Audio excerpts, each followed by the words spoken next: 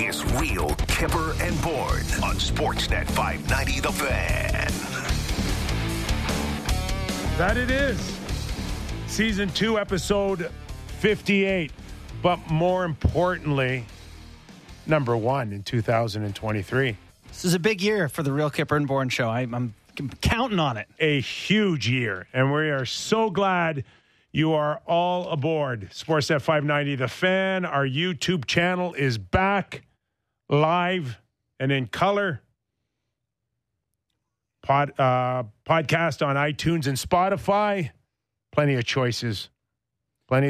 Consume where you prefer. We're available. Nick Kiprios, Justin Bourne, Derek Brandeo, Jen Rolnick, and our very own off of vacation. We don't get vacations, No. but apparently Sammy McKee does. He's living a charmed life. So we're all buried up here. Yeah. And he's in shorts tweeting 60-foot putts. It wasn't 60-footer. What was it? I don't know, probably 30 foot down the hill, a bit of a slider. So, yeah, it was pretty good. Is that what your caddy told you? Yeah. Did you have a caddy? Yeah, we had to at the course. We did a whole timeshare thing to get the course for cheap and stuff. No. Oh, yeah, we did. You had to sit through 3 hours No, it of was like BS? It was like an hour and a half. Wasn't too bad. And how did you get out of there? You just eventually said no thanks? He said no. No, they were not that pushy, to be honest. I was surprised. Do you even like remotely fake that you're interested? Just out of like they're giving you a round of golf. The most you can do is fake it. By the end of it, I was like, guys, that's a pretty good deal. Don't you hear the commercials right now on how to get out of timeshares? That's why we didn't do it. But no, it was good. It was a really good trip. Can't believe I'm sitting here again. It just the 2 weeks that we were kind of, was it 2 weeks we were off, or I was off at least? It just kind of went by in a flash. So that felt we're like back. a shot at us. The 2 weeks thing was just a reminder Of what? of the bonus week that Sammy enjoyed. So jealous. Yeah, no, it was spectacular. I had a fall, boys. I fell down. Limping like Tiger around whatever it was, Torrey Pines. Yeah, I wiped out in Mexico. Not even, it was like 8:30 in the morning. Can't even blame tequila. I just Crocs and wet steps, and I went down like a bag of potatoes, boys. It was bad. My leg's still not right. You know who showed up with the injury? Mike Fuda. We had Mike Fuda on morphine. That's a team player right there. I missed that. So what time did you shut it down, and when was the last tequila shot before you slipped? Well, honestly, Great question. Not even that. Like, I was going to bed at 10 most nights. I'm more of a day guy. I'm more of a day guy at an all-inclusive. I'm not going to go to the club at the all-inclusive. I shut her down around 10. So, that was good. Well, we're glad you're back because misery loves company here on the Real Kipper and Bourne show. Absolutely. And we got a great couple hours here because there's so much to get into. Craig Simpson, former NHLer, two-time Stanley Cup champion. He's teeing up tonight, Leafs and Blues. We'll get his thoughts on a large schedule coming up for the Toronto Maple Leafs in January, the goaltending situation, Morgan Rielly, all of that. In the second hour, we'll also touch base with general manager of the St. Louis Blues, Doug Armstrong. He'll join us from Halifax. Yeah, good get today. As he's and many general managers are soaking it all in on what they can see out of a guy like Connor Bedard. I think it's a little late for St. Louis to tank for Connor. You think so? But yeah. There's others that are certainly in the mix. But we'll get Doug Armstrong's thoughts on Bedard and the St. Louis Blues as they tee up the Toronto Maple Leafs tonight. Like many Canadians out there, I was watching Connor and Slovakia battle it out. Ridiculous. To would go down to a final scenario of a 3-on-3 hockey and watch a spectacular finish. But, before we get into that, just life thrown right into our face last night from the moment that you think you're part of a great moment with Connor Bedard. You switch it over to the football game between the Buffalo Bills and Cincinnati Bengals, and we see one of the worst events imaginable in pro sports. And, of course, it's not a hockey thing, but it is certainly a reminder to all of us that whether it is a contact sport like football or hockey or even sometimes not such a contact sport, that athletes out there put it all on the line every time they step out on a sheet of ice or a battlefield like a professional football. Yeah, we do have a sense, I think, when you watch enough pro sports that you're watching people in a movie, or that something is scripted or that it's, not as dangerous as it is. And, in my own life, I've dealt with some injuries and I've seen people with concussions struggle as they get older. My dad has a whole bunch of NHL friends and, you see how people are affected by the game, but it is crazy to see it directly translated, like the moment to the incident like that. It has happened in the NHL before. What did we have for so Chris Pronger took the shot in the chest, Yuri Fisher, Rich Peverly, all directly affected by, heart stoppages essentially. Right. And but and Sammy, I know you were all over the Canada-Slovakia game, and to just go from that euphoria, that great moment that we've been accustomed to seeing out of Canadian World Juniors over the past 15, 20 years, just to go from that moment to that the Hamlin moment during the football game, it was just like, wow. I don't think I've ever experienced anything like that. Well, I was completely locked in on I hadn't even considered putting on the football game yet because it was the late third period of the Canada game into overtime of the Canada game. And then I'm just kind of like, I'm in a bunch of group chats with a bunch of different people, and they're saying like they're giving this guy in the Bills CPR in the field. I'm like, CPR? What is happening? And then you see the horrifying, like, the clip got shown a little bit too much for my liking. I saw the clip a lot, and the clip of the guy, Damar Hamlin, it's really, really hard to watch, and he just kind of falls down. It's horrible. But yeah, like you said, it's just a real wake-up call because you're so locked in. Like, these guys just seem like superheroes. They seem like they can take whatever hit they can, and they can run whatever they want to do. They're not going to get hurt, or nothing serious is going to happen to them. And then all of a sudden, this guy's getting stretched or getting an ambulance onto the field. It was horrible. It was an absolutely horrible situation. Yeah. Damar Hamlin remains in critical condition. Last time I checked. And no update. We'll just our thoughts and prayers are with him, his family, and the Buffalo Bills organization. In saying that,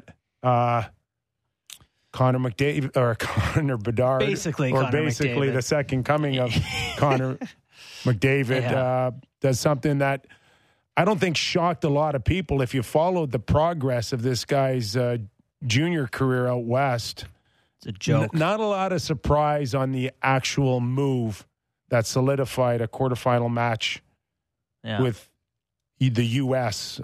Tomorrow night. So Connor Bedard now has 21 points in 5 games in the World Junior Tournament. 21 points. Second best is Logan Cooley, who has 11. So you got a 10-point lead, nearly double the second highest point total. And I don't know how much that game you watched, Kipper, but the utter inevitability of that player in that game was unbelievable to watch. Every time he got the puck, it felt like the ice was literally downhill. Like it was just a flood towards the net, hard shots, great chances. Like it was a game that Slovakia had a chance at. Oh, they had more of a chance. Yeah. Like there's a real chance Canada was going to lose that game. Go ahead, Sammy, and I'll pipe in. Well, I could not have had more respect for the way the Slovaks played that game. They were the more hanging around. They were the more aggressive team. They were harder on the puck. They were mixing it up. They were playing the more dirty style, old Canada style hockey than Canada was. Canada had the puck a lot more. Obviously, they're a lot more skilled, but they were mucking it up, cross checks, hits, like really playing physical. Canada should have lost. It was that. I didn't watch the whole game. Canada should have lost, and Canada would have lost if it didn't go to a skills competition. If they would have remained 5-on-5 overtime, just the way it was tilted. 5-on-5 hockey, I don't think Slovakia loses that game. Really? And so this guy, this Bedard fella, just stole the hockey game. Well, don't say stole it, but again, took it over. Once you go to 3-on-3 and you have far and away the most skilled hockey player in the world at his age, 3-on-3 takes it More room, more time, more of it, touches. all of it. Like it's almost a given that this guy was going to end the game on a 3-on-3.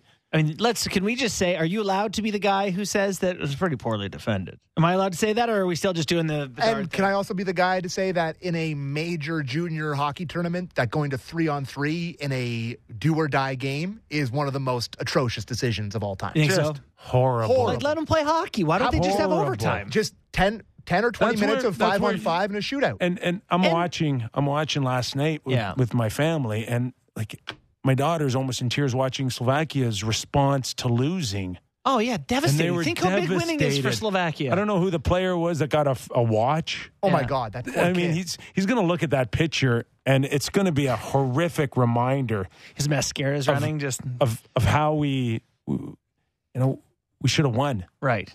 Yeah. No, it's that's a tough moment for They something played that them- could have defined a lot of their, their playing careers. They're Sammy, all going to be NHLers. You nailed it. They played the role of Canada, and the Canadian team held on. Like some of the hits that I saw this Slovakia team, who's the defenseman that lost his helmet and then lost his stick and wouldn't leave the ice? He was chasing the guy up the ice with no... What is going through his mind? That was Justin Hall throwing the puck down the ice. What a horrific... Like, the thing do you I not like- know the rules? He started to go to the bench, too. But what is he going to do? What is your plan when you get there? Other than take a penalty, what are you going to do? He's the Black Knight in Monty Python. Just come back here, I'll bite your knees off. So I think I could feel it early in that game. Like right from the start. I know you didn't watch the full game, Barney, but Yeah, I got the last couple periods. Slovaks are the first 5 shots of that game. They were really playing the body early in that game. They were hard on Canada. I think they got the first one. They tied it up. You could just feel the whole way that the recipe was there. Like there's 2 ways these junior games go, where Canada's just an undeniable force. Yeah, it's 9-1. And then these weird things start. They hit the post. How many times did Canada hit the post? 4 or 5 times. Bedard There's these did with 2 minutes left or something. Big saves by the goalie. Like all the recipes for a upset were there, and then the anti-recipe, I guess you would say, I don't know, the takeout. Old Connor Bedard just denies him. But I don't think. I just love Canadian hockey phenoms. There's few things that get me more excited than when it's the next guy for Canada, because it's like every so often, McDavid and then Crosby. Is he before on him. that level with this guy? We're Absolutely. talking about McDavid, Crosby Absolutely. level excitement. I don't know how you cannot think that this guy doesn't have a chance to be be one of a those. generational type of guy. Yeah. With everything that he's done, the numbers that he's produced, and the way he's produced them, Mm-hmm. how do you not consider him a generational type of player? I mean, that shot is the type of shot you need to score against NHL goaltenders. I mean, that was his first deked goal, I think, was the OT winner. And I made fun of the defending on the goal, but the Slovakian defender sells out on the shot because he'd shot everything.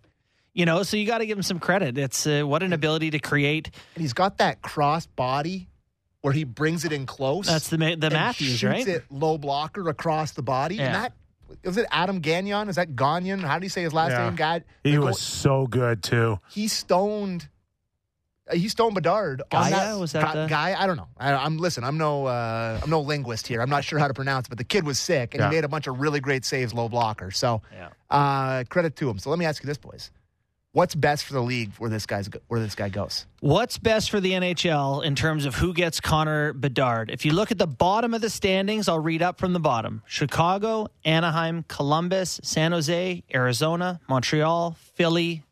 And then you're into like Vancouver, Florida, Nashville, St. Louis. Oof, not a lot of good options there. I have a front runner for me, Philly. The league is better with a competitive Philadelphia Flyers team, as my friend Anthony Petrelli noted to me in a text, and I totally agree with that. The Chicago Blackhawks might be top of the list for the league, but Anaheim, Columbus, San Jose, Arizona, not seeing them a whole ton being out west. And I realize that's just us, but most of the hockey media is out east. Yeah, to me, it's a East Coast team. What about Montreal?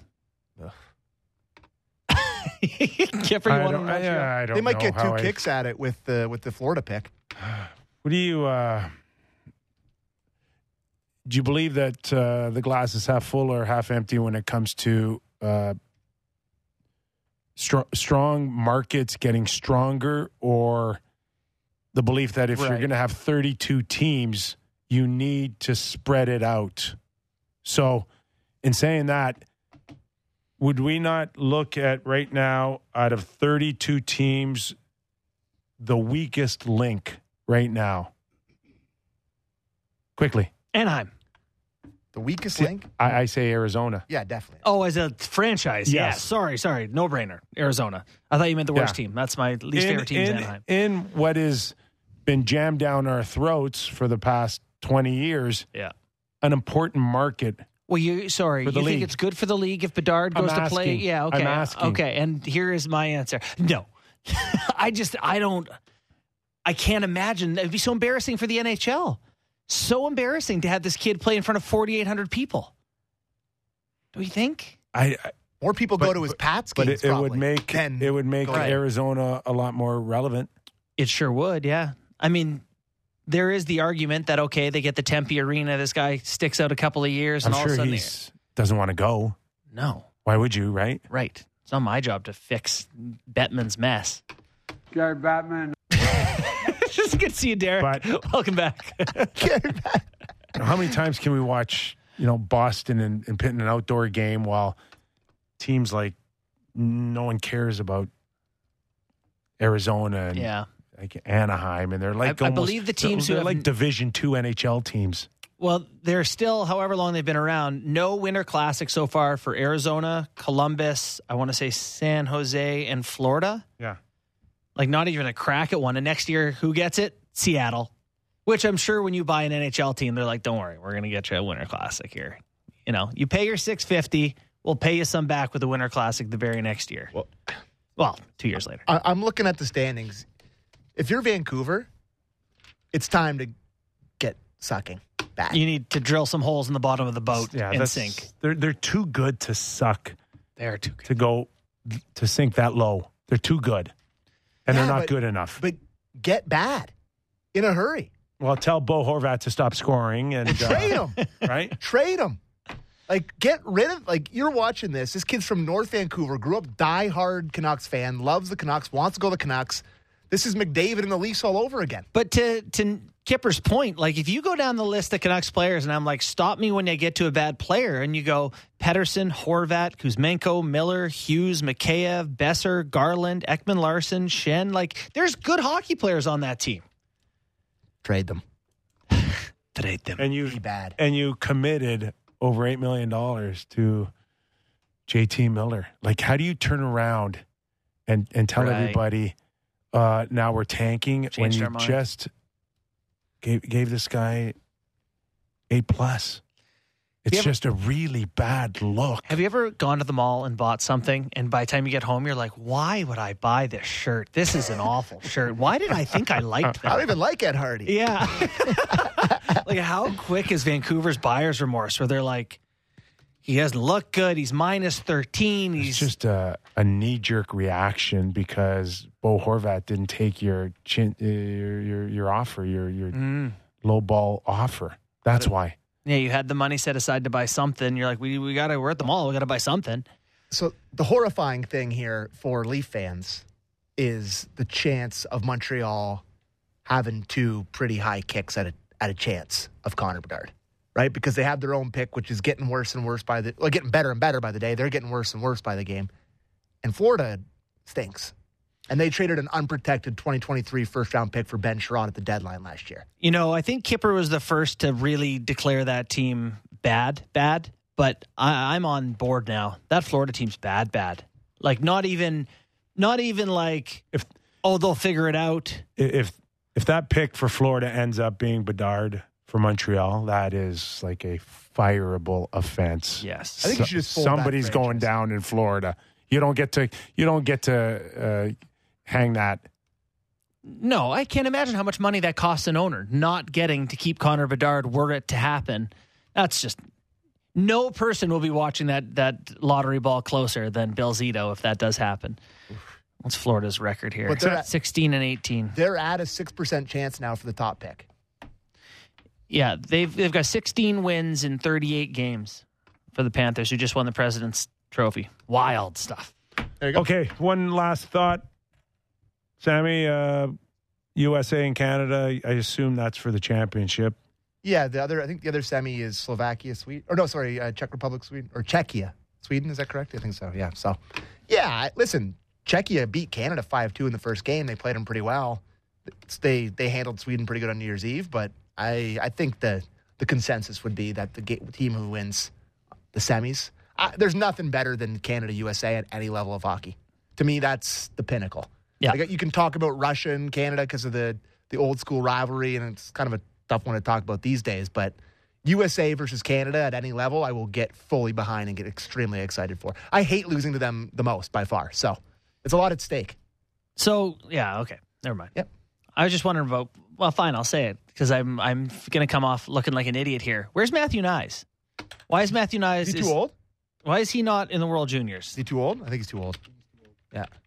It's probably simple as that, but yeah, I should have known that answer. He's 20 years old, isn't He is 20 years old, yeah. He's too old. All right. There you go. Good talk. Answered question. All right. Okay, in about 25 minutes, we're going to have Craig Simpson join us, help us tee us up Leafs and Blues. Tonight, we're going back to Samsonov.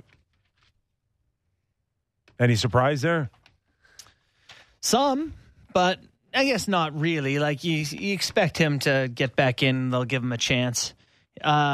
We've got in here his last 7 game stats. The last 3 games, he's an .852 save percentage. The previous 4, he was a .979 save percentage. So things have taken a sharp turn, and it's time for him to bounce back and show that he's, the good Samsonov and not what he's been lately. That was the worry, though. No? Yeah. Like, this was always the worry that you were going into this. And he was like, oh, every other year he's ever played, literally in the NHL, he's had incredibly hot starts and fallen off a cliff. But this year's it's different. Some of the preseason concerns are surfacing, and that is the goaltending has been not great lately. John Tavares has 5 points in his last 15 games now, despite playing alongside Mitch Marner. All right, before we get into maybe that, just to go back to the goaltending scenario here, it's a rather small sample size of 3 games. Yeah. I think even... Not too worried about a couple of bad St. Louis ones. tonight, Thursday... Seattle. Saturday. I'd feel a lot more comfortable going back to the concerned scale after these 2 games this week. Yeah. Yeah, you're right. I mean, it is quick, but I think because going into the year that the expectations weren't overly high, when things do go a little bit south, it gets our attention a little bit quicker. But, yep, give them a crack at it here before I jump all over. I got to think for the Leafs, too, that if a save percentage between the two of them were somewhere between 910, 915, 918, they'd be okay with that. Oh, God. If right? one of those guys can give them a 910, they would be delighted. And that would be a massive success. You can win the Cup with a 910. And they finished last year with well under 9. It was 880. I don't know what it was, 898 or something. I don't know how far below. They don't need 920. No. They need 910. And actually, 912. league save percentage is way down. So even, that would be wonderful. That would be more than enough to win the Cup. Right now, they're both 920 save percentage guys through 14 starts each, I believe. So good numbers for these guys, despite what was expected of them. All right. Do you want to, how concerned are you with John Tavares? He had a couple of assists on Saturday night. Yeah, I think one of them was a broken pass or to Bunting. He tried to stuff it maybe short side. He got a lucky bounce off a skate that went to Bunting. But clearly it's not the look that we had earlier in the season with JT. And is he just another player going over a stretch of an 82-game season where you're just going to have some lulls here? Or is there a greater concern? You know how it is with guys as they get older. Anytime they slump, everyone goes, there it is. Here comes the end of season or end of career decline. We're a little bit on notice about it, but the team is supposed to pick up around him. Do you want to start with Keith playing a full team game? Would that be good? Relevant. All right, relevant here. Let's do that clip, please. The strength of our team and how we were able to have such a strong November and December, maybe not as strong, but a good December as well. It was just our team game has really carried us through. So I think sometimes there's a natural tendency to look to others, especially we've got some really good players, both forward and defense, but when we really pulled together and relied upon our team game to carry us and then have individual performances push through within that, that's what's given us the greatest chance of success. So that's what you want to have continue, is everybody just comes in and does their job and plays within our structure, and the individual greatness, comes through within that.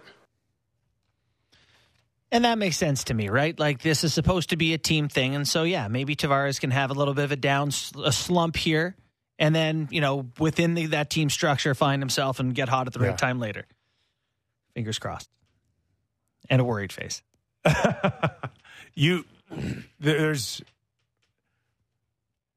Is there hope that even if John isn't as strong as he was in the beginning of the season, that Willie, Marner, and Matthews can carry him through? Or does John need to be very good in the second hole for the Leafs to have success? So I understand that the Leafs' plan has always been that these superstars are going to drag them through. And I think if you go around the league, lots of teams have a couple of good players. The best teams have 3 good players. The Leafs' advantage is supposed to be you got 4 elite guys, 4 guys making a lot of money, superstars, whatever. If you bring it down to 3, if Tavares is okay, Tampa can match 3 high-end guys, right? Stamkos, Kucherov, and Point, they got 3 good forwards. Lots of teams have 3 good forwards. I think Tavares is like the guy who makes a difference to me, where you're like, we got 4 guys who can do damage. So, yeah, I think he needs to be good. I think when he gets hurt against Montreal and they lose that advantage, it's a big deal for them. I think, I mean, it's not to, end the conversation here, but I care more about him playing well in April than I do right now. Like, they're humming along. They're playing well. They just beat the crap out of the defending Stanley Cup champions in their last game. As long as he can kind of figure it out and get himself going to what he was similar to the start of the year, I would like that very much for April. And right now, he's got enough guys to carry him along. Do you like... Sorry, go ahead, Kip. Go ahead. Do you like that since Marner, Tavares, and Järnkrok have been aligned, they've been the worst Leafs line in terms of generating offense? They generate the least. There's been 10 lines put together in that time. Go back and see Järnkrok's points. He got 10 points in 9 games. Yeah, but with who? Marner. No. Tavares. Yeah, no. Was it not with them? Go back and look at it. I see more like line changes and points off of Keefe and Engvall. And I don't think they've been generated off of the Tavares and Marner per se. Yeah. That's interesting. Actually, now I think about a couple power play opportunities in there where he got points. Yeah. I don't think it's them. So that line, and just to clarify, that line has been the best defensive line the Leafs have. Marner, Tavares, and Järnkrok. The best since they've been together, but the worst offensively. So they play tough matchups. They play in the D zone, but producing is a major issue there. So what's not helping John or I think Mitch Marner now, especially going in the back half when things get a little heavier and gets tougher and teams button down, is that they look over and they don't see a presence on the left side. And now it's Järnkrok, who is not a top 6 left winger. No. So if JT is going to snap out of this somewhere soon, is it going to be with Järnkrok? This is a problem, though, that we have to find ways to prop up JT, right? He's supposed to be a line driver at $11 million a year. And obviously he's playing with Mitch Marner, and, Mitch has been wonderful this year. It's just, it's been a struggle lately. Tavares has obviously slowed down significantly. So hopefully he gets a little New Year's energy, little Little pop in his step. I'll tell you, if you are in the belief that you in this back half you're going to try different things and have different looks, I would think Sheldon would have a couple of looks with Tavares on the left side. You got to try it. I think it would alleviate a ton of work for him. It's a problem, though. On some nights. I know you want Marner to play center. Is that what you would suggest there? No. Or? So someone, yeah? I'm going to throw. Find a center. I'm going to throw a twist at you. Let's put in Holmberg in the middle for a couple of shifts. Yeah? And throw Tavares on the left side. I love that you love Holmberg. I do. I love it because I love Holmberg too. Oh, no. Listen, go back and listen to the sound bites of teammates talking about Holmberg. Yeah. Big, strong guy, smart guy. Marner had a 3-minute answer. We just called him a stud 12 times. There you go. Just a stud. Yeah. Now, I'm not saying that this is going to be your focus to start a best of 7 against Tampa. Right. But get a couple of repetitions with this guy moving up in the lineup. Yeah, Keith had some quotes in the past week about them working Holmberg up in the lineup, and he said, looking good in some situations, not as good in some others, but exposing him to see where his threshold is, right? Like, what's the limit? You have to find out what's too far. Okay, you can't start in the D zone against, Kucherov, Stamkos, and Point. Okay, we got to find that limit, though, for Holmberg. To his credit that we're even talking about him like this. I mean, a good year. I would like to see him play with a winger that could maybe shoot the puck in the net. Because it seems like he's with Zach Aston Reese and Joey Anderson and Dryden Hunt, and it's tough. Because I do notice when I'm watching the games that he makes a lot of positive plays for his wingers in terms of putting the puck in the right spot for his guys. He looks confident with the puck now. And makes good defensive zone reads and gets the puck out to the wings, and it's always he's giving it to Zach Aston Reese, who has 1 point in his last 30 games, and Dryden Hunt, who I was saying to Sammy, and you weren't there, Kipper, I like the Leafs' fourth line. I understand between Aston Reese, Holmberg, Anderson, and Hunt. I like that they have 4 guys that kind of go get the puck and work hard and play D and all that. I know they're not big, but in the regular season, it's an effective fourth line. I can see why there's concerns going into playoffs, but I don't know. I watched that fourth line. I'm like, if you add another guy and bump someone else down during the season, all of a sudden you got Yarncroc in the fourth line or something. You got a pretty good group. I'd like to see an upgrade in the bottom 6. Yeah. Just one body? Just one body. Yeah. Kind of change that whole look. Just a little bigger, a little heavier. I think the last time Tampa Bay was in, I think we saw still sample sizes of Belmar, Maroon, and Corey Perry. Yeah.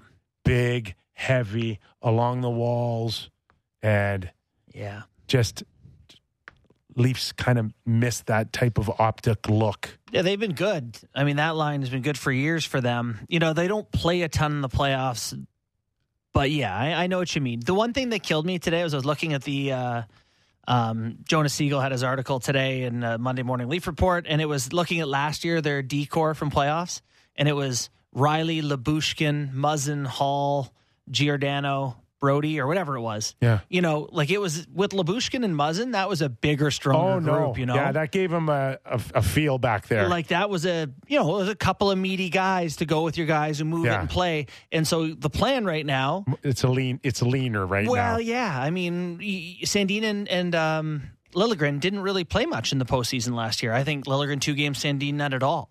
So now you're going to have them be your everyday guys. They're obviously having great years. They're obviously good players, but it is just a different type of decor, and I don't know if you love getting smaller to go play Tampa in the first round. I know. Most people would say that, look how great they're doing, and they're doing great. I definitely like the options that they have outside of the lineup right now. I think, Connor Timmins, outside of the point total, I don't think he's been as good as his point total shows. I think we can probably all agree on that. But he's had some moments where he's looked pretty good. I think he's a good 7-8 kind of guy that if you have to bring him in for a playoff game here and there, and you'd kind of say the same about Jordy Ben. If you're looking at their group right now, it looks pretty deep to me, no? It's deep. Are the 6 as good as the old 6? Deep, right? It's to fill in for your 6. 8 deep. 5th and 6th guy. They have 8 capable NHL defensemen in their roster right now. But to me, are the 6 as good as when you had Muzzin and Lyubushkin? and Riley and Sandin and Liljegren. What version of Muzzin are we talking about here? The one that played the playoffs last year, who was very good. Yeah. All right. It's a big ask. So do you think they should trade for a defenseman? Well, that's where we're going here. Because I just think there's are you taking out Hall? Are you taking out? Is that who you want to take out? Is that your guy? You want to take out Liljegren, Sandin? To me, there's just, if you're spending the asset, your big asset, your first round pick, whatever your prospect you're going to do, it absolutely has to be on a forward. Absolutely. And I don't know. The way Kipper's rubbing his face, he doesn't agree. Honestly, it's pick your poison. Where can you get the best player? I don't know. What's available? Kipper, fully healthy, they still have no left winger. I think, to Sam's point, and you've beat the drum too this year at times. They just who the best version of this Leafs roster? Who's their second line left winger?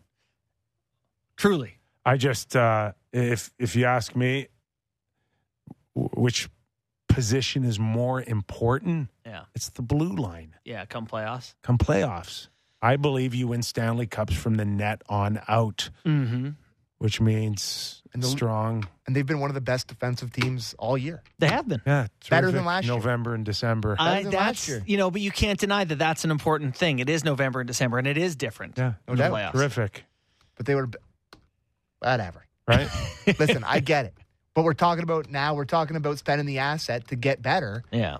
And to me, if you're letting Dubas talked about evaluating this group and looking forward when he didn't make it. Remember when he didn't make a trip? We're like, oh my God, who's going to play? And he's like, we're going to see how these guys do. And they all rose to the occasion. And then you're just going to, I don't know. Yeah. I think I do believe that you have a better chance, I think, to have more of an impactful guy. If you're going to give up a first and a prospect, there's a very good chance you're going to get a 20-minute guy on the blue line. Mm-hmm. If you're going to give up a first up front, like at the end of the day, was a 12-minute guy. What are you getting? What are you getting? I don't know. Yeah. Right? You're not going to get, I don't know. I don't know what kind of market's going to be for Bo Horvat. You know what? Yeah. To say. Could it be a first and Nick Robertson, if he comes back and he looks okay? Is that going to be enough for Bo Horvat to rent him? You know what I feel like more and more is that like Sandin and Liljegren on D are going to be great, but if you can avoid Tampa, if you can avoid Boston, if you can win the division, I feel so much better. Yeah. So much better about those guys playing. That ship sailed, I think, my friend. Is it sailed? They're 9 points back with over half the year to go? Yeah, the thing with that, though, is Boston has to lose.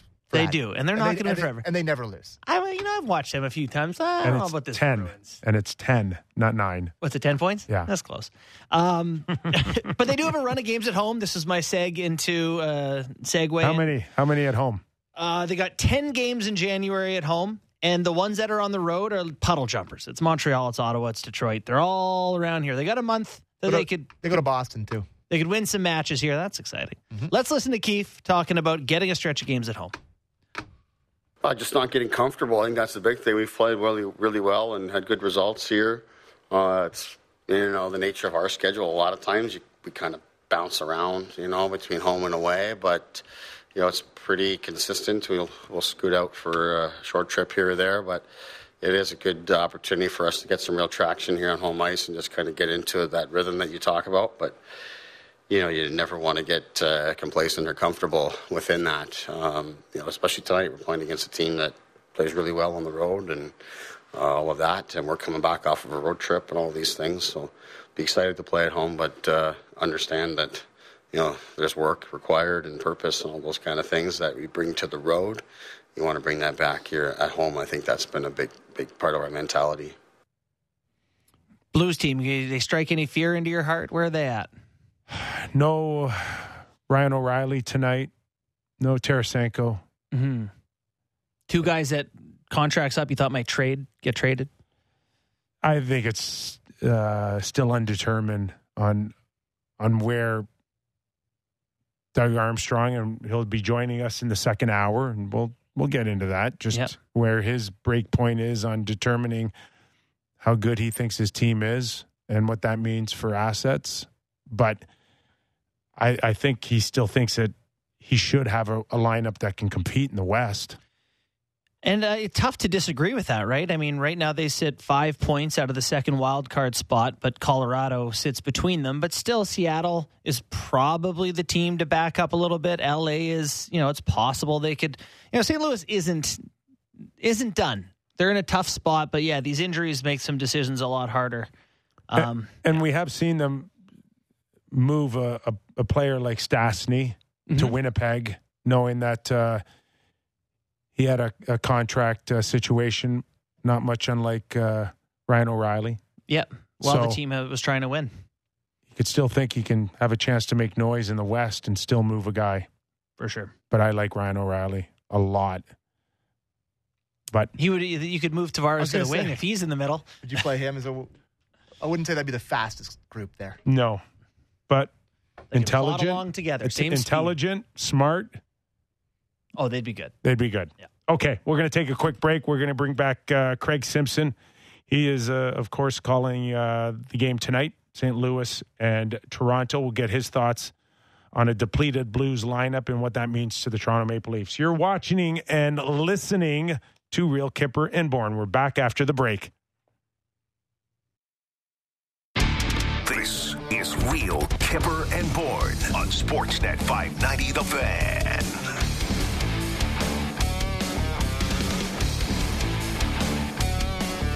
Toronto Maple Leafs get ready to host the St. Louis Blues tonight. Let's bring in Craig Simpson, who will call the game tonight for Sportsnet. Simmer, how are you? Happy New Year.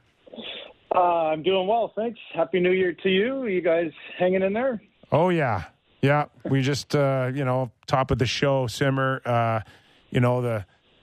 the euphoria of a Canadian win on an extraordinary goal by Connor McDavid to, Bedard.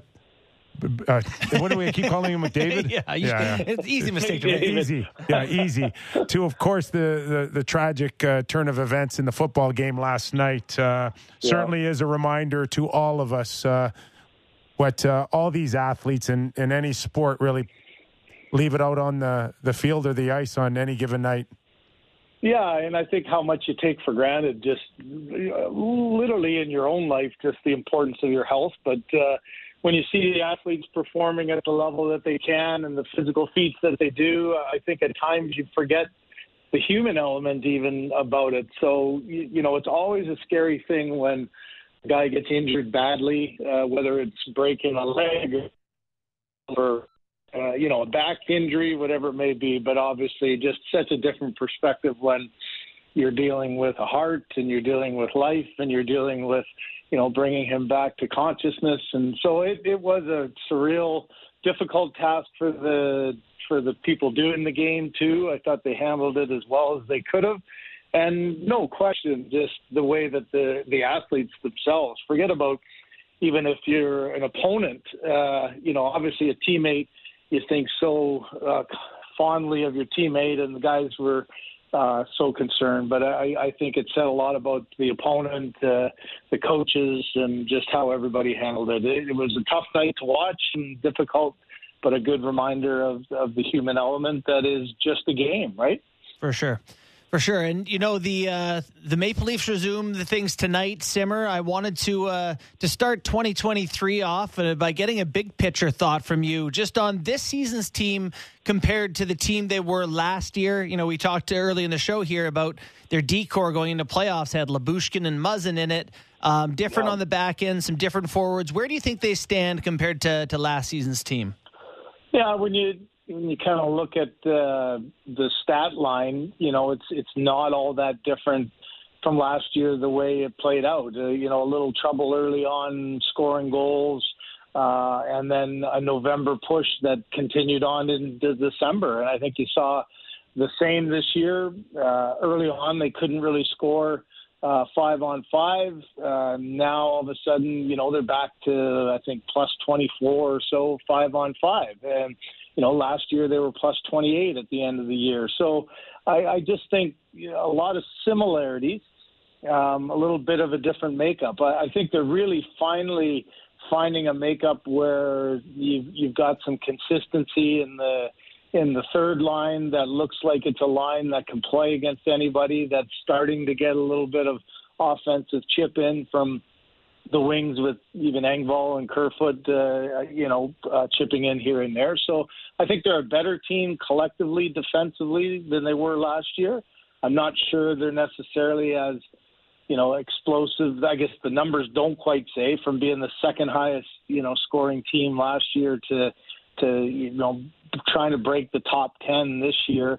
But that may come. I think collectively, Sheldon even said again today, their team game is probably a little bit tighter and a little bit better than it was last year at this time. A good stretch here in January, Simmer, at home here.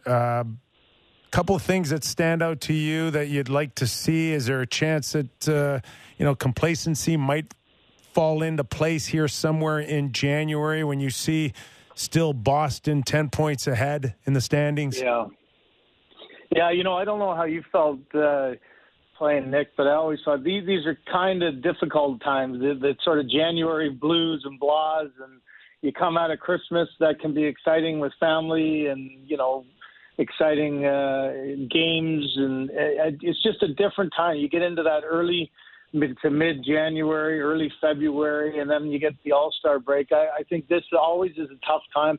I'm not sure if it's better to be at home or the road. I think depends an awful lot on how you're playing and how your confidence level of your team is. As you know, you get on a homestand and maybe your game slips a little bit, that could be further damaging. I know you always say, it's an advantage to be at home, but man, if your power play goes south, you know how tough it is with the fans when your power play's not going, or when all of a sudden maybe the goaltenders struggle a little bit. Being at home isn't all that safe haven. So I think it is a critical time, and I really felt that New Year's Eve game was a very, very important one for them on the heels of, losing again against Arizona. That seems to have their number. If nothing else, guys, with the homestand that you mentioned coming, I thought it was a really important game for them to play a solid defensive effort against the Cup champs, to have the lead going into the third. And I think we talked about it during the game. Basically played, about as much as a four-line game as you possibly can, and everybody would have felt a big part of that win. And you hope that transfers here into game one as you start the new year. Do you think there's any sort of scenarios for them ahead where the goaltending plan isn't just to take turns with the two guys? Could one guy take the reins? Could a guy play poorly enough to get traded? Are there scenarios where it's not just these two? Your turn, my turn?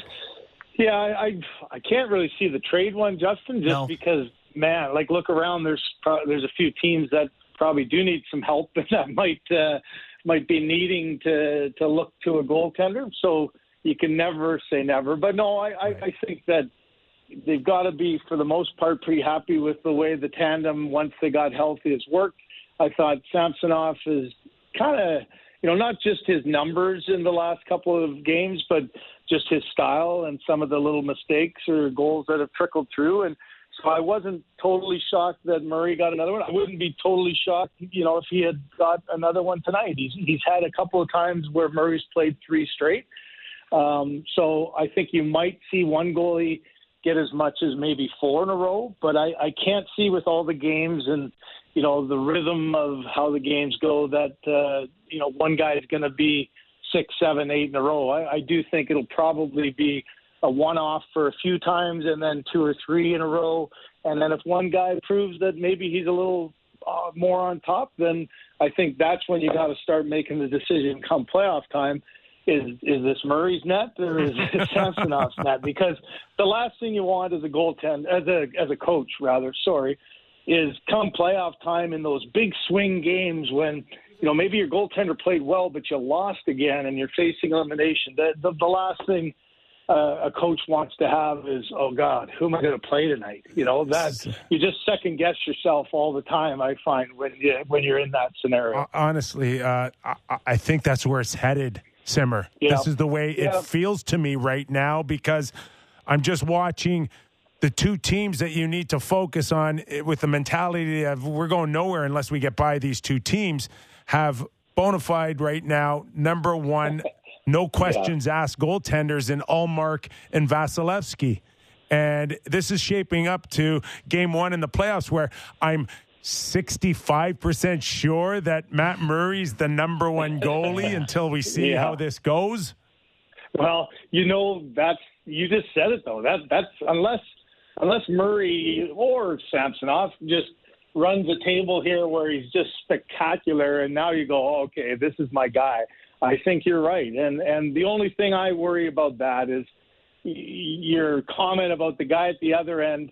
Ullmark, I would say, okay, this is his sort of first time that, what is he, 21, 1 and 3 or something like that? It's like off the charts. Crazy. Yeah, it's off the charts, but that's also kind of uncharted, water for him. So you go, maybe I'd like to take my chance on that, but it doesn't look like Boston's fallen off. So you got Vasilevsky again.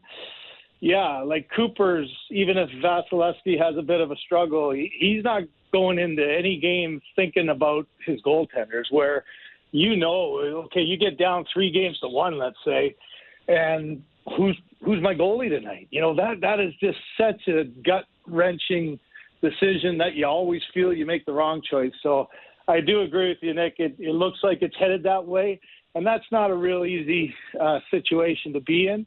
But that's where you hope maybe one guy does sort of put himself above the other, and you take that decision-making process right out of it. So in terms of the people in front of him, Morgan Rielly has made his return to the Leafs lineup. Your thoughts on how that's affected the look of the Leafs D and how he's fared so far?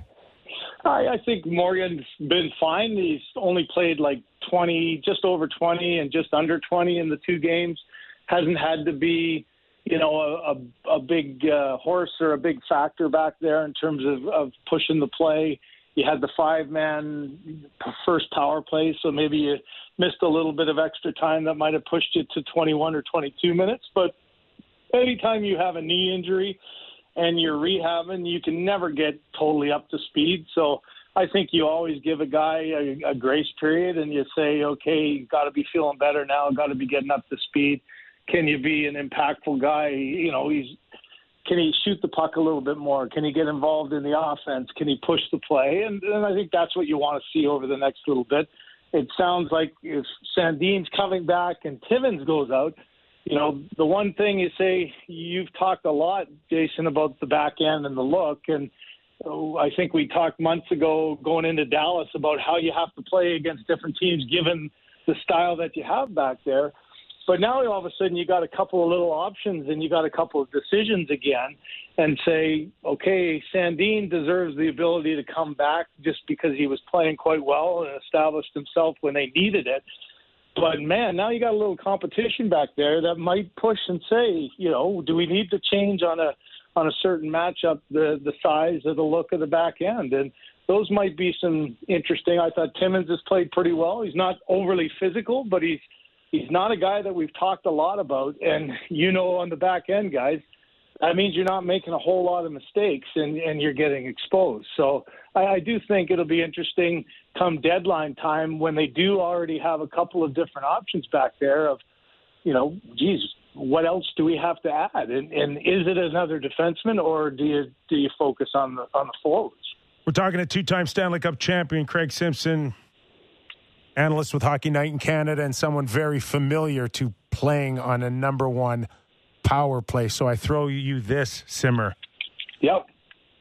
When I see 5 forwards on a power play, I think what?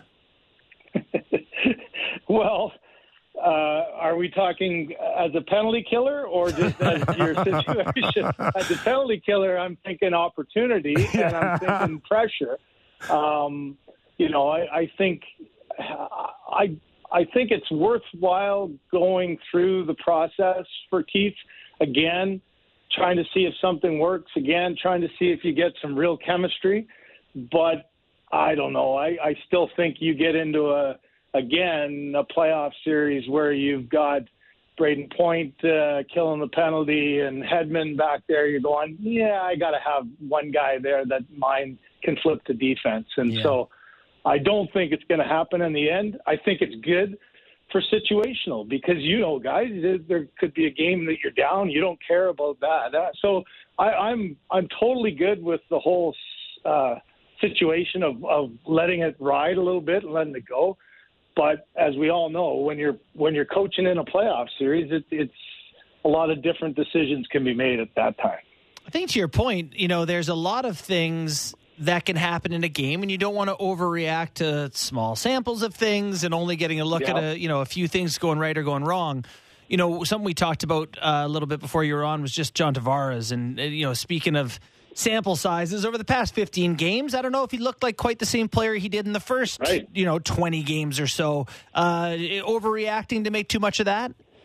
No, not overreacting, but I think being conscious and aware of, first off, every player, right? Like, that's why the superstars are so rare, that they rarely ever dip or ever have a down in their play. But anybody who's over the 32, 33 number, or has played 1,000 games, and you just know you're going to have a little up and down. You're going to have a time where you don't maybe look as fresh. Maybe the schedule has been a little hard on you. So I don't think overreaction is necessarily the word, but I think it's a reaction saying, maybe we do have to back him off. Look at his ice time. I have to look at my notes, but I think he's under 17 for the last 4 straight. Yeah. And that, to me... Yeah, some nights he's played under 15. Backing him off. Yeah, backing him off and allowing him to maybe recharge a little bit. It might mean you're not as effective during those games, or maybe selective to your effectiveness, but I think that's a coach looking and saying, I can't be playing this guy 20 and 20 and 21 in a row right now. I got to back him off and let him regroup a little bit. We also talked earlier in the show about the thought of maybe even alleviating some nights of maybe some hard labor. Let's face it, he doesn't skate like Willie. He doesn't skate like Mitch or Austin. He needs to work hard when he skates. If maybe on an occasion in the back half you throw him on left wing, is that doable, or does that make the Leafs look bad that our $11 million centerman is now not good enough to be in the middle every night? Well, I guess your answer right there at the very end is a completely different discussion point, right? Like that has nothing then to do with what do you think's best for the player. I don't really know John's mindset in terms of wing. I know I played center my entire life until my 3rd year in the National Hockey League. And, man, when I suddenly got to play wing, I was like, this is the easiest position in the world. Don't tell people. Yeah. It was. And so there is a natural sense and even progression. And I would consider myself like John Tavares. He's probably a faster skater than I was. So, like, everything had to be aligned for me to be skating well and do that. Go to the wing, Nick, was like, oh my gosh, this is a new life, and let my center drive the thing, and I can come and make plays and come late.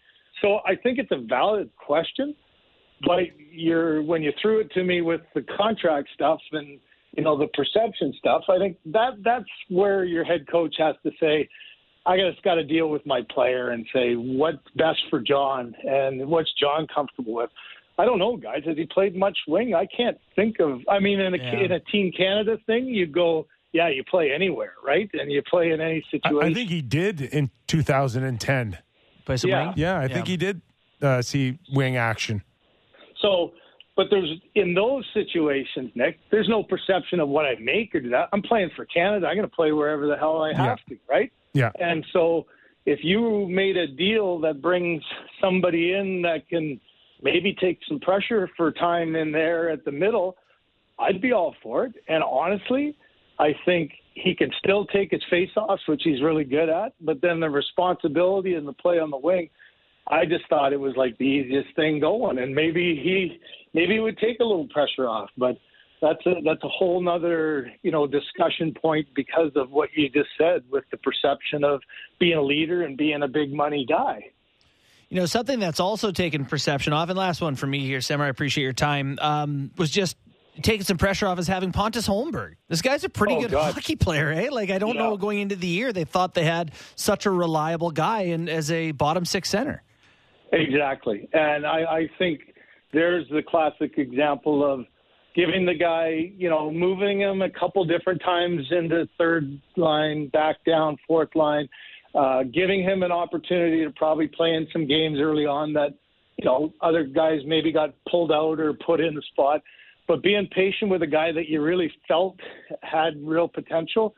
And to me, the telltale sign, and you guys would know, when your top guys are talking about you and saying good things about you, and even on air in our broadcast about you, and you're a fourth-line center, that says that, there's a lot of things in your game that are strong. And, they all talk about, man, he's got a great stick, and he's hard on the puck, and he battles hard. And so I think that where in the last week and a half where Tavares, Matthews, Marner all talked about him in various ways, I go, yeah, there's a teammate now that those guys are trusting and saying, good for you. Like you've found a niche, you've really fit a very important role. And I think Sheldon's at that spot too, where he trusts him an awful lot. And I think that's a line that can probably get a little bit of an input from someone else, or maybe a trade at the end too. But he now looks like a bona fide guy that you can probably trust and lean on in some key situations. Simmer, we'll let you go and get ready for tonight's call on Sportsnet Ontario. Craig Simpson, always a pleasure. Thanks for joining us. Always enjoy your time here. You bet, guys. Take care. See ya. Thanks, Simmer. Some great stuff there. Oh, yeah. I love the winger thing. Well, as someone who played wing my whole life, I just hope people never find out how easy that position is. Just go in your own zone, stand Center somewhere near the top of the circle. A horrific I don't position. think I skated like 500 feet backwards as a winger. Oh, I know. Just anyone- wait until you get to go the other way. Anyone who willingly chose to play center is insane. It's like goalie to me. It's like, oh my God, who would do that? Yeah, so sorry, you want to be a defenseman and a forward? Oh, you want to start and All the finish time? every play? No, thanks. I'm good at that. Catch my breath here while you... Yeah. I'll hang out by the defenseman and kind of poke at a stick and make it look like I'm doing I'm in the lane, coach. We've spoke very highly of Holmberg for quite a while here. But the other thing, too, is, Kempf, to me, like another good player who I think has a little bit of upside as well to be moved around. Like, even throwing... Scored 11 times last year, didn't he?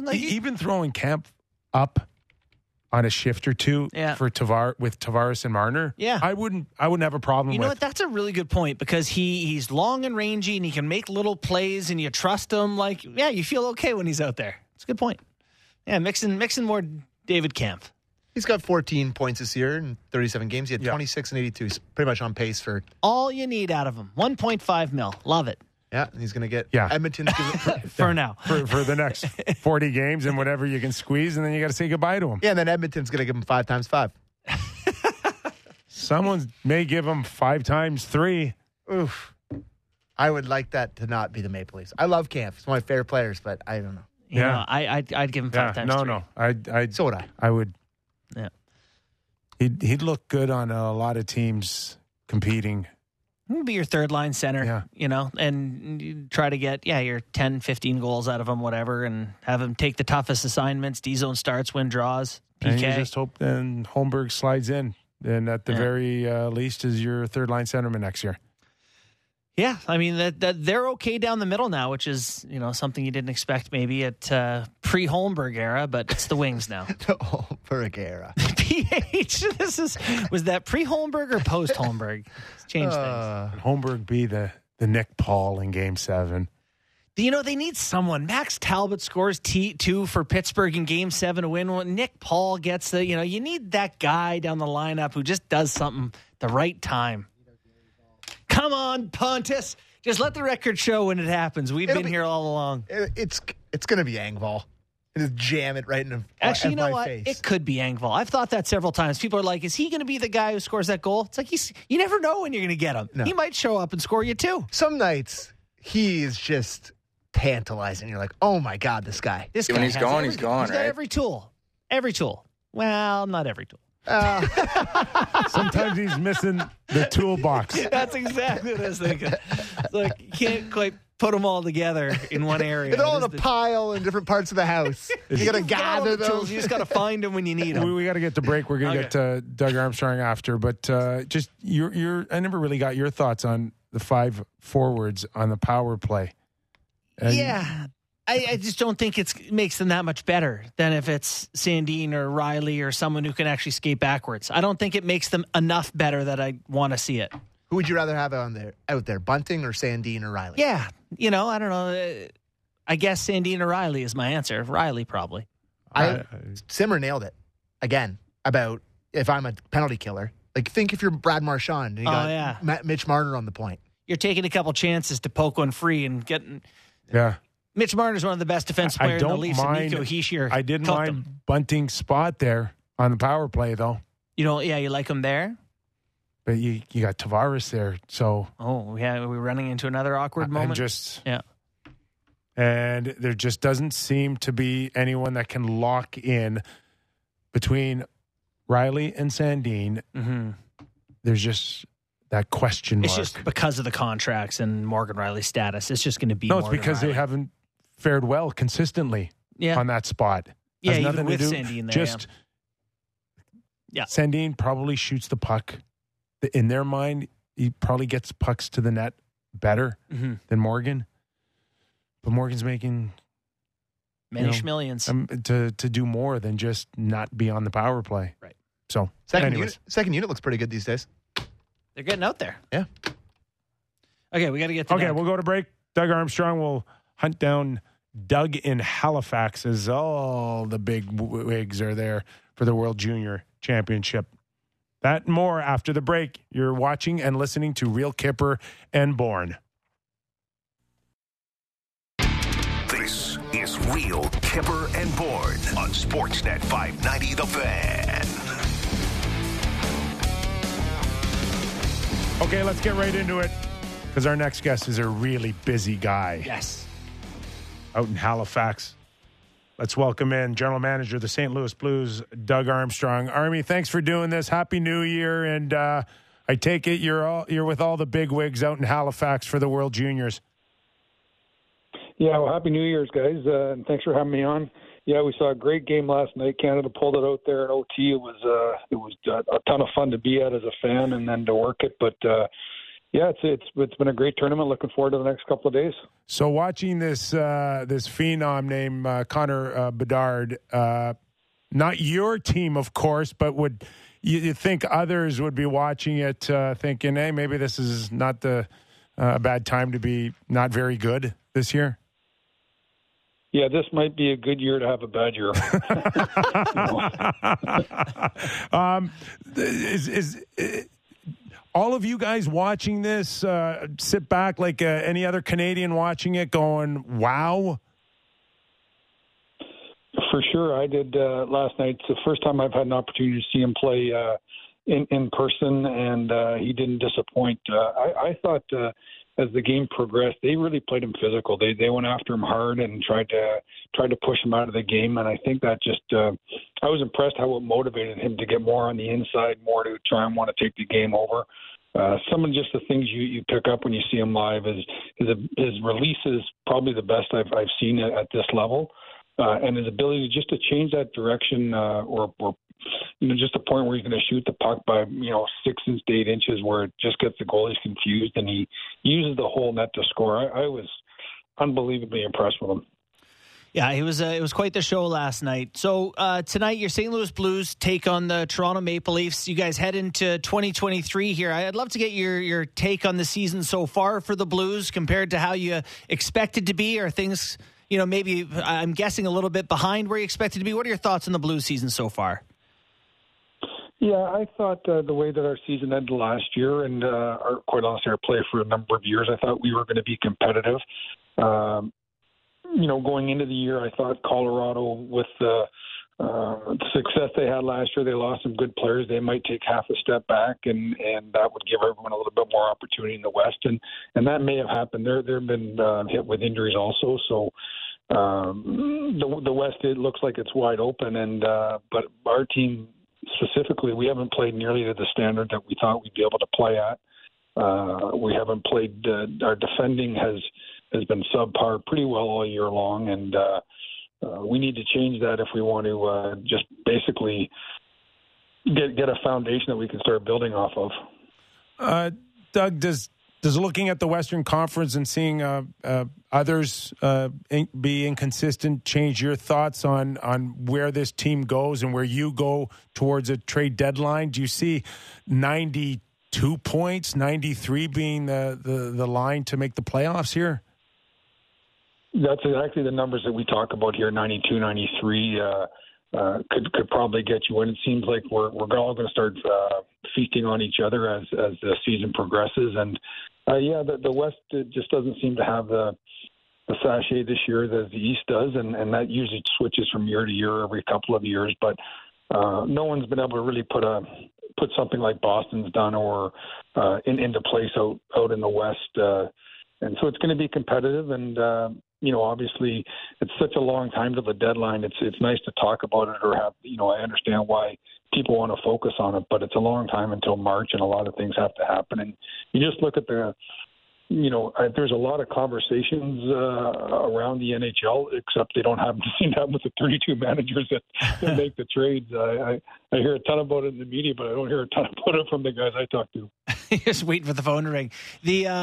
You do have a couple of injuries right now, which complicates things for you guys in trying to climb up the standings. Sounds like O'Reilly is going to be out, Tarasenko for a little bit. How does that change things for you as the team's GM heading into these months? Well, I think we need to focus now. We have to really play a strong team game, and that's always been our blueprint here. We've never been an organization that has been blessed with a Crosby or McDavid or Ovechkin. So what we try to do is be strength in numbers, and we're going to need that even more now. We have Robert Thomas and Kyrou seem to be two young players that we've counted on that are point-a-game players now and seem to be trending up. We have a player like Shen that can slide right in and be that second-line center. So I think we have the people here to stabilize and to put some wins together. But as you guys know, it doesn't matter what people say. It's what we do, and we have to start tonight against a great Leaf team that I give their coaching staff a ton of credit. They've been hit with a lot of injuries on the back end there, and they seem to find a way to play really good hockey. And obviously they're a powerhouse in the league right now.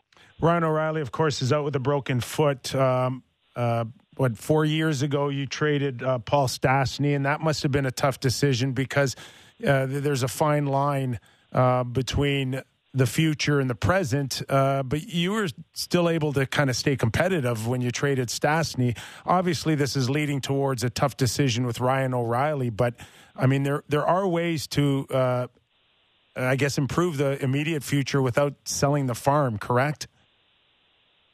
Yeah, I think that when I look at our franchise with, I don't want to overhype Thomas and Kyrou, but teams tank to get players of this caliber.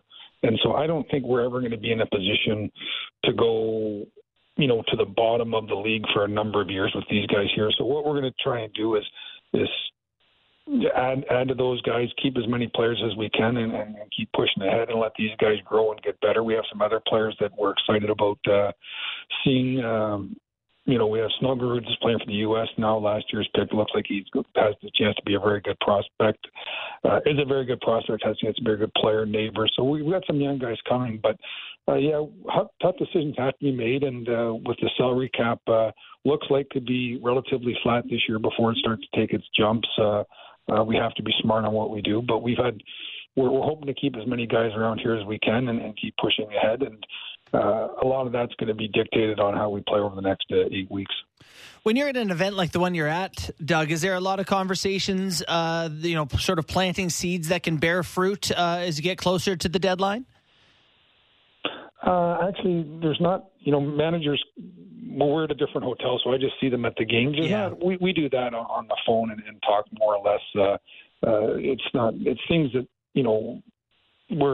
we talk quite a bit. I talk to most managers, at least once a month and sometimes more. And you have a good feel of what's going on. But yeah, you get a sense after a number of years being in the business who thinks it's their time and who wants to put who has the assets that they might want to take a push, and you just try and understand that if I was to receive the call, I'd like to see the logic that the person's saying. So I like to have, I always say to our staff when they say, well, call them and ask this, I say, well, I see that what's in it for us. I'm not really sure what's in it for us. Right. So well, you want to have a little bit of logic in what you're making, and the next 8 weeks are going to clearly define where teams are at also. It really is, and more maybe show up to the party. And I mean, for an example, we're watching Florida that ran away with the whole regular season last year, now struggling. They're going to have to make decisions here. But is there a sense from what you gather already that there's going to be a lot more supply out there with some bigger names than there will be with teams that can actually take them on? Kipper, I think when there's a will, there's a way. You can third-party broker deals. So let's say you take a player, you name the cap hit, you cut that in half if the team keeps half, and you bring somebody else and you cut that in another half. All of a sudden, if you do that math, a $10 million player becomes a $2.5 million player really quick. And so I think if you want to get creative, there's lots of ways to get things done. And obviously players that have no trades,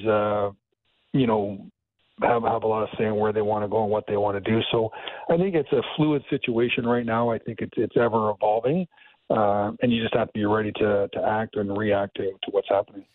Given your guys' success, in the very recent past here, do you feel like if you guys get in, you're just one of those teams that you just got to get in? You're still dangerous once you get there? I think that's the NHL. I think you're dangerous once you get in. I think that the parity is here now, and I think it's here to stay. Under the system that we have, you run into a hot goaltender, or you run into a team that gets some injuries, and you never know what can happen. And I look at last year where Colorado, as I said, they were a full letter grade ahead of us, I thought, going in. But all of a sudden, Binnington seemed to be getting on a roll, and we seem to have their attention. And then Binnington gets hurt, and it changes the dynamics a little bit. But you never know what the other team is dealing with. They may look. They may look like the duck on top of the water, very calm, but they're paddling like hell underneath. So you just got to keep showing up every day and seeing if you can make them break.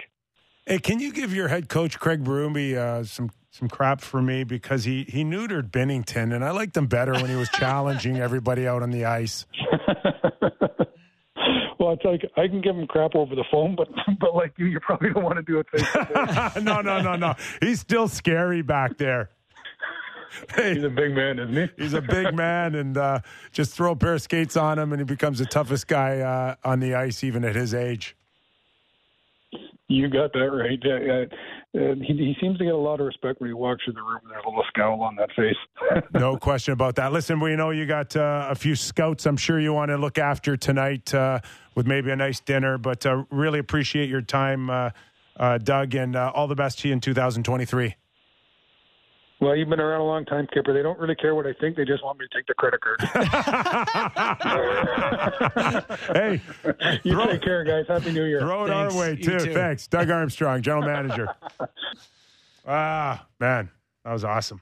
I got to tell you, that was the highlight of working for the Marlies, was just getting to go out when the credit card came out and they take you to a nice steakhouse, Toronto Maple Leafs, Were you around, you were working with the Calder Cup Championship? No, it was the 2 years prior to that, actually. Oh, okay. All right. So you missed out on that?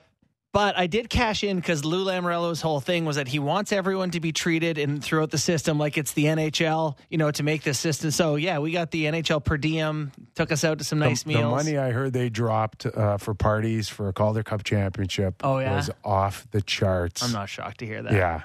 I saw a couple seafood towers at a couple restaurants. Do you have a number that you'd care to share? Yeah, but it's okay. Okay. We don't need to. I'm just interested. Yeah. Oh, they looked after their group for sure there. Not surprised. Which, I got to go back to my 1988 Calder Cup Championship in Hershey. Maybe not quite the same experience. Yeah, maybe here's a bag of Hershey Kisses. On a fire truck. Past the due date, but everyone get... Yeah, there were no seafood towers. Yeah. For sure. Crab legs. There you go.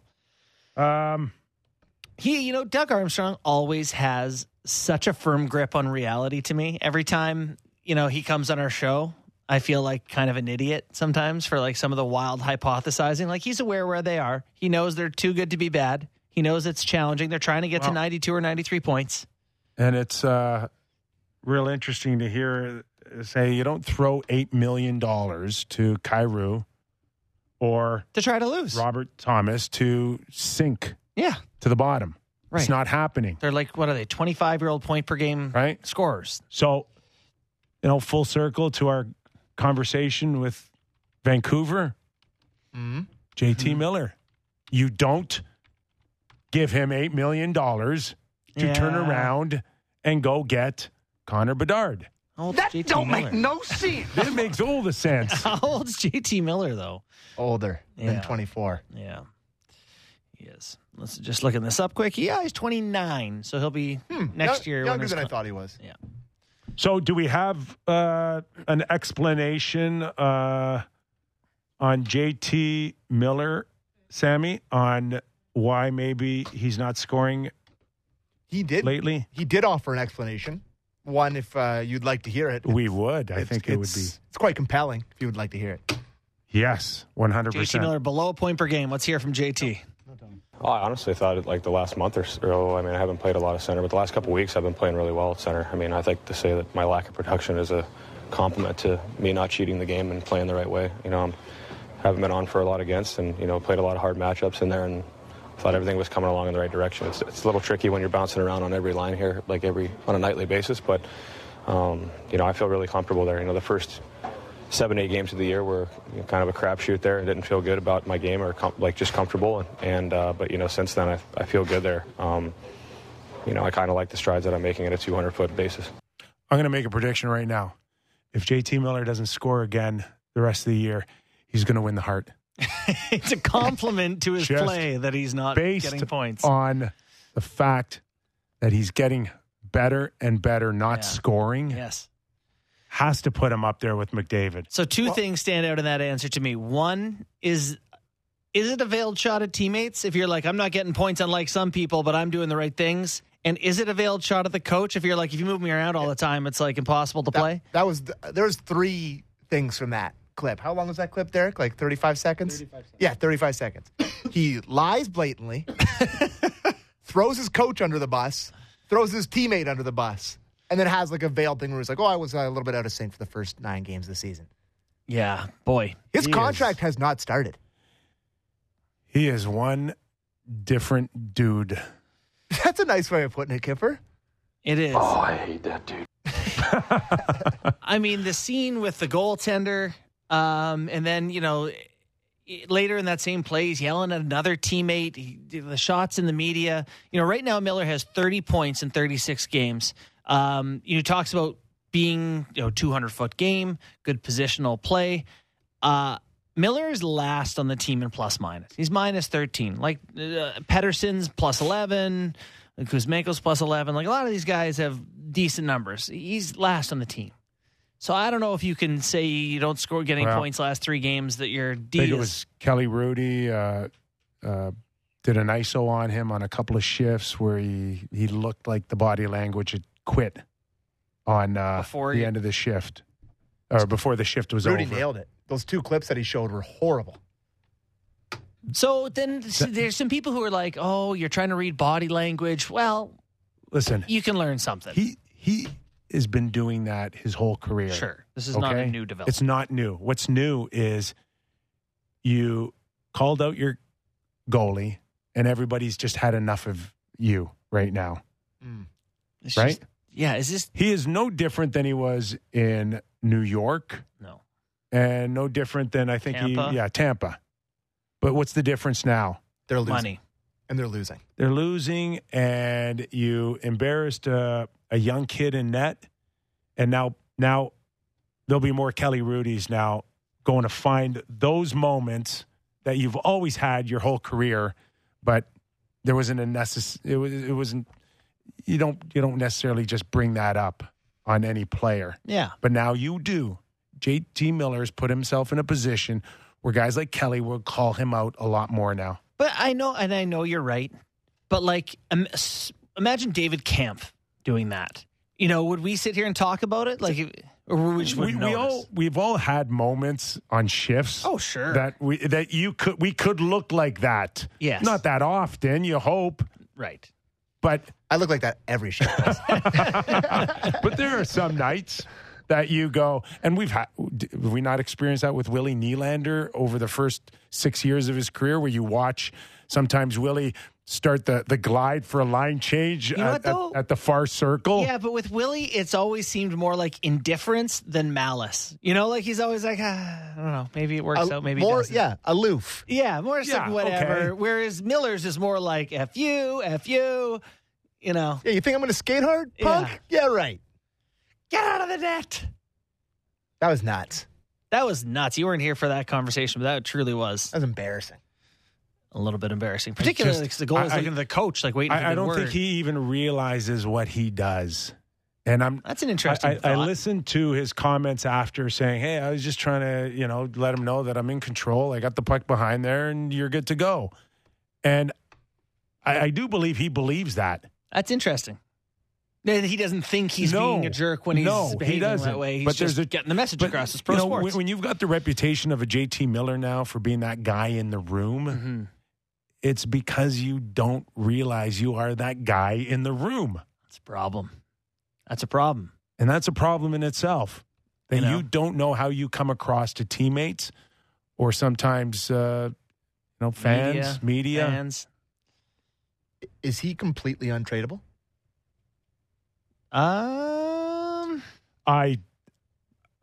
You could probably give him away the same way that Max Pacioretty went for nothing because Vegas wanted cap space, and there are those deals now where you just give a player away basically.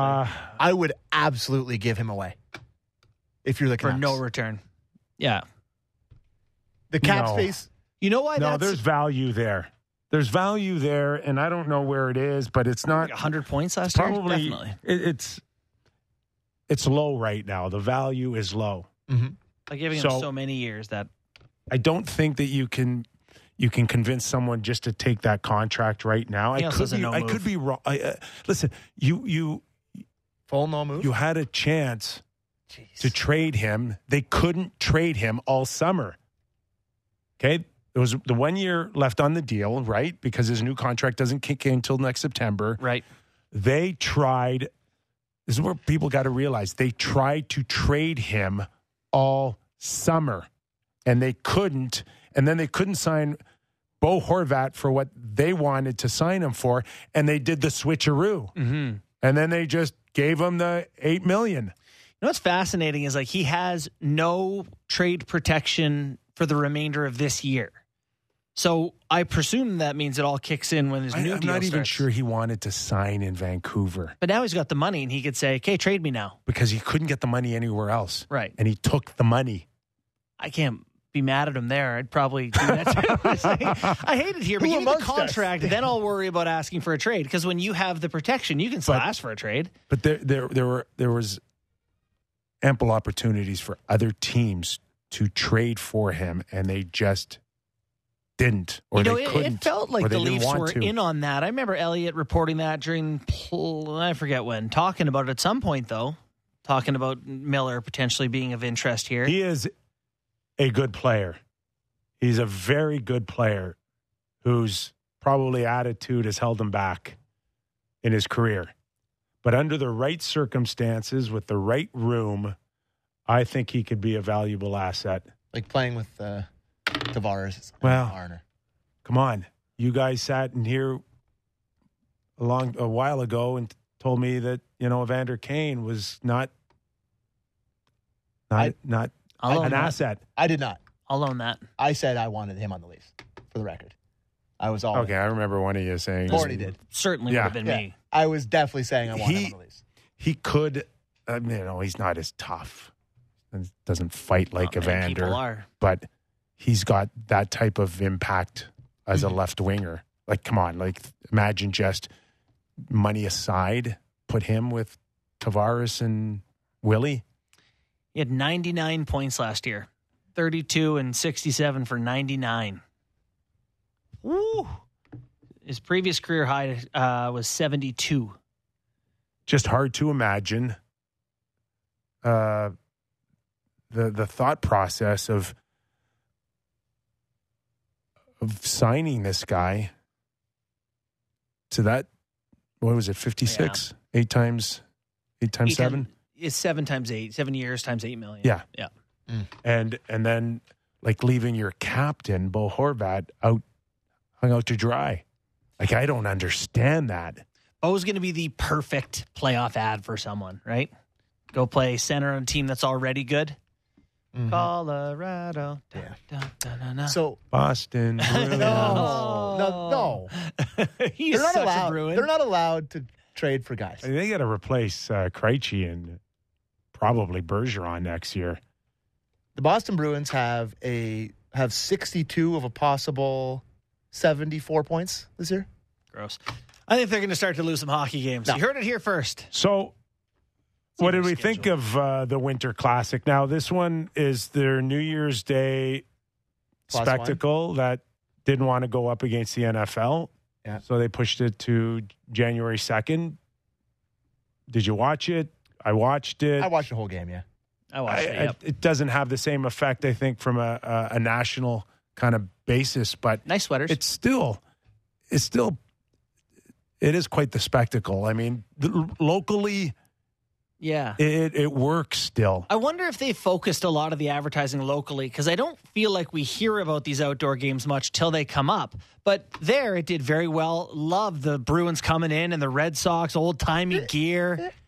Oh, it's cool. A little cheesy. Agree. It's cool. Completely corny. But it's Fenway. The Bobby Orr shooting the puck to the catcher for a little cheesy. Corny. She got it airborne. Yeah. And they all wore Pittsburgh Pirates jerseys and they didn't even play in it. The Penguins wore Pirates jerseys to come in. Yeah. And they didn't even coordinate with the Red Sox. They both just did it unknowingly. Oh, really? Yes, they did it unknowingly. That's cool. Yeah. Really? Yes. Oh, I thought, yeah. You know, maybe I would have preferred the Red Sox gear were it not the 1920s old-timey version. Just some Sox gear. And they're carrying the bat with the glove. That was a bit like Field of Dreams. Come on. That's all right. That's cool. By the way, I always rip the NHL for the music and the performance. You know, the Black Keys of the Boston Pops, thought that worked. I thought the jerseys were cool. It's a cool setting. Cool. Good game. Bruins win. I'm having a success. I'm having a couple more gripes than I thought I would. The jerseys for the Penguins were horrible. No. Horrible. I'm not a big P guy. I didn't like the logo. I don't like the P. They look like Purdue. I thought it was Purdue's hockey team, the college in the States from Indiana. It looked like maybe Purdue. the league gave you more credit for assuming you'd know what P stood for. I know what they said. And the helmet looked off with the jersey, and it was meshing with the Bruins' shoulders. It was not aesthetically pleasing to me. Bruins jerseys were nice. Yeah, but I'm not minus a big the fan. Meth Bear logo. I like that logo. As they call it there in Boston. I like that logo. So, yeah. And then the shadows bother me too. Yeah? Yeah. What is this? I just find it a little hard on. It's only the back half of the game, but it's not perfect, right? The lighting's not perfect. It's like every game at Mullet Arena. It's so hard, though. Yeah. It's hard. It's hard. It's just like you're not going to get everything great. The weather worked okay. It was 5 degrees or something. It's enough to pull it off. Yeah. There's no question. Yeah. Seattle Vegas as an outdoor game is pretty sweet. I think that's awesome. There are cash cow teams, and there's all these new fans are going to be racing to spend money. I don't know how many have now been played out. It must be in the 30s or the 40s. Well, the Winter Classic is the once a year, but the Heritage Classic is really I went to that one. I went to the original series. They remember they did those weird ones. So, yeah, sure, 30 outdoor games or whatever it's been. And Lake Tahoe, first place, awesome. Has any been canceled? Or was one postponed to the next day because of weather? Yeah, no, Lake Tahoe. Was Tahoe postponed they one day? delayed and they played it at later in the midnight. night. They played it like midnight. Yeah, but it's quite remarkable that one hasn't been like just hurricane weather or whatever. Yeah, no, right? No, or the most weather was the first one in Buffalo in the Snow Globe game where Sidney Crosby scores the shootout to win it. Which, I mean, unbelievable marketing success. The Big House was a lot of what weather a too. shovel that thing was by the time he finished putting it between Ryan Miller's legs. It wasn't exactly a pretty goal. I think he hit the puck into a little mini snowbank. Shot an igloo in. It wasn't it minus like 20 in Edmonton, but it was Yes, Habs. the Edmonton one is the coldest one on record, I think. That's the first one. That was the Heritage Classic in 2003. And I think they're doing that next year as well, are they not? Battle of Alberta. Like, what are the Battle of odds Alberta. it's going to rain heavily in Seattle next year? That's what I was going to say. Like, doesn't it rain pretty every good. day? Yeah. They get like 90 sunny days a year or something, don't they? Well, they better pick right. They'll be looking at the trends. The Farmer's Almanac. They'll figure it out. Dan Craig, superhero. I didn't plan to bring this up, but I saw it today. Hold on. I'm not done on the outdoor. Oh, let me have it. All right. Just the Boston Bruins here, guys. Like, probably should have lost in the outdoor game. Wasn't going well, and then DeBrusque. Great. same thing that we've seen all season long. They just hang in there, and then Jake DeBrusque, the hero with 2 goals. Should have traded him. But are there any holes right now in the Boston Bruins? Age. Can they continue to lean on Krejci, Bergeron, Marchand? The most important players on the team are older. Are they more susceptible to wearing down then? Well, you look at John Tavares. Happens. So Didn't Bergeron get 2 Foligno. hips? I mean, yeah, he's probably bionic. He's a cyborg. that's the time that they should have been losing at the beginning of the year. Yep, in theory. And they never lost. That was their moment of getting out of the gate slow, and now they're too old and too this and too that. Yeah, what a treat for the Leafs. They, God forbid, they happen to get by the 3-time Stanley Cup finalist Tampa Bay Lightning, who they're locked into play in the first round. They get to play the Boston Bruins in the second round. What a great layout, Gary. Thanks. That joke. Craig Smith is starting to slow down. Foligno. Their fourth line is Craig Smith, Thomas Nosek, Nick Foligno. It's a good fourth line. Yeah, it's better than Leafs. Nick Foligno is just that's how you would have liked to re-sign Nick Foligno. Yeah, that version. That version. Derek Forbort, Connor Clifton as a third pair. Nick Foligno should have been established as a great bottom 6 guy when they traded for him. Unfortunately, that's his place right now. In this part of his career, he is a perfect fit. I love him in Boston right now. If the Leafs are spending $3 million on a fourth line left winger, you wouldn't love it.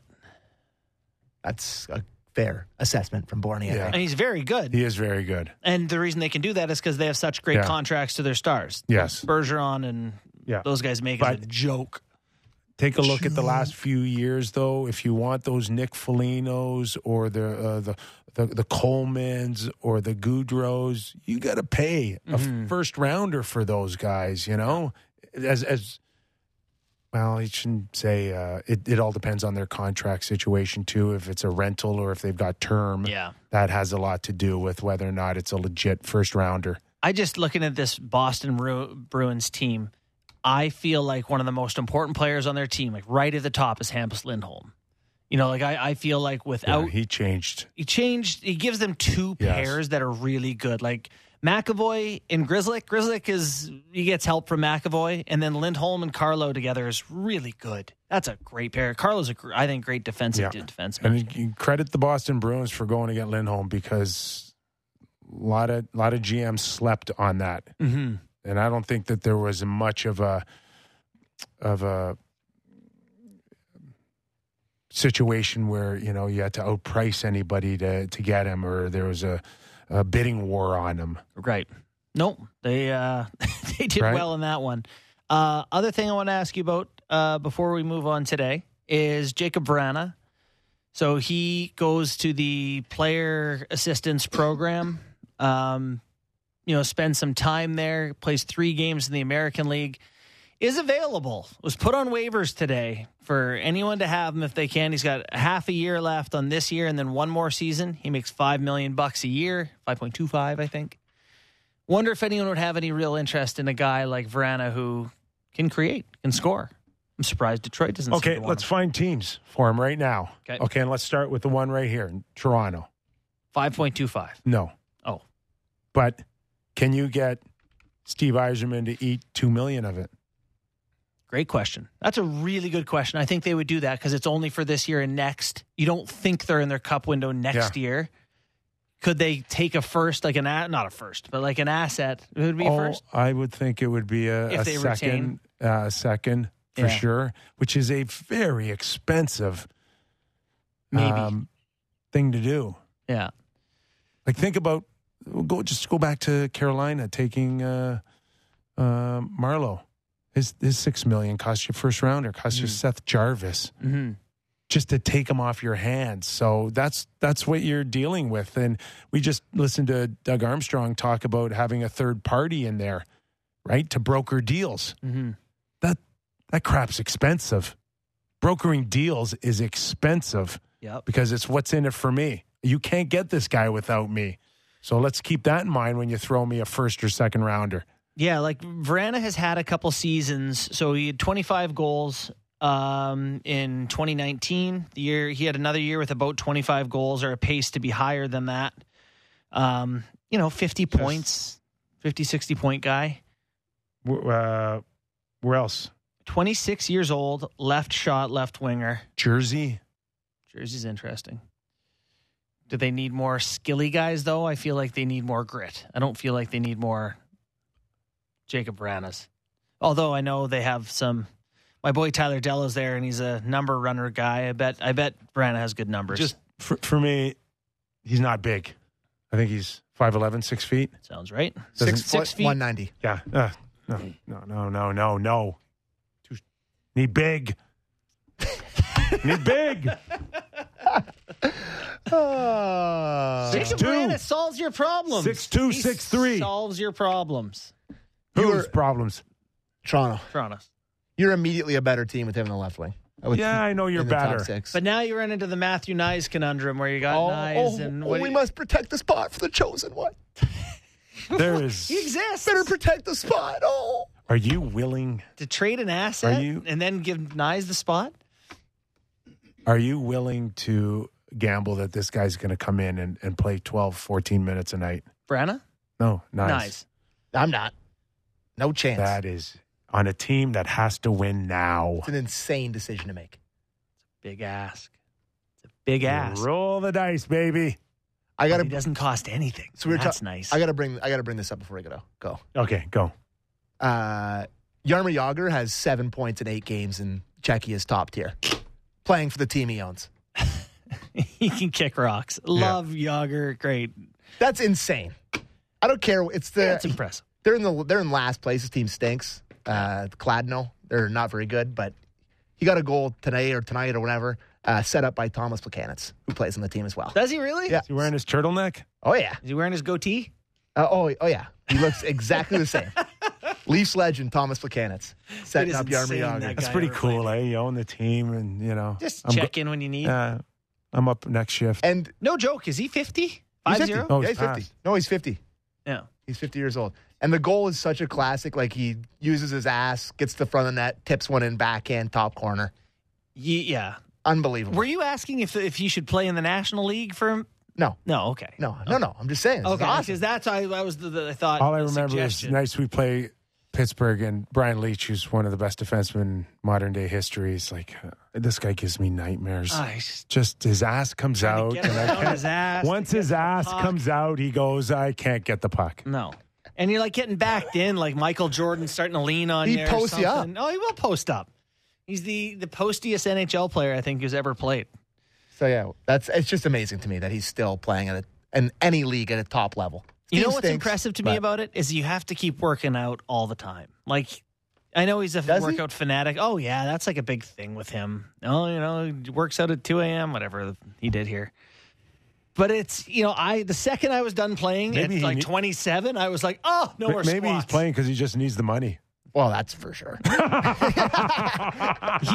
He's put a couple shekels down on some over-under bets.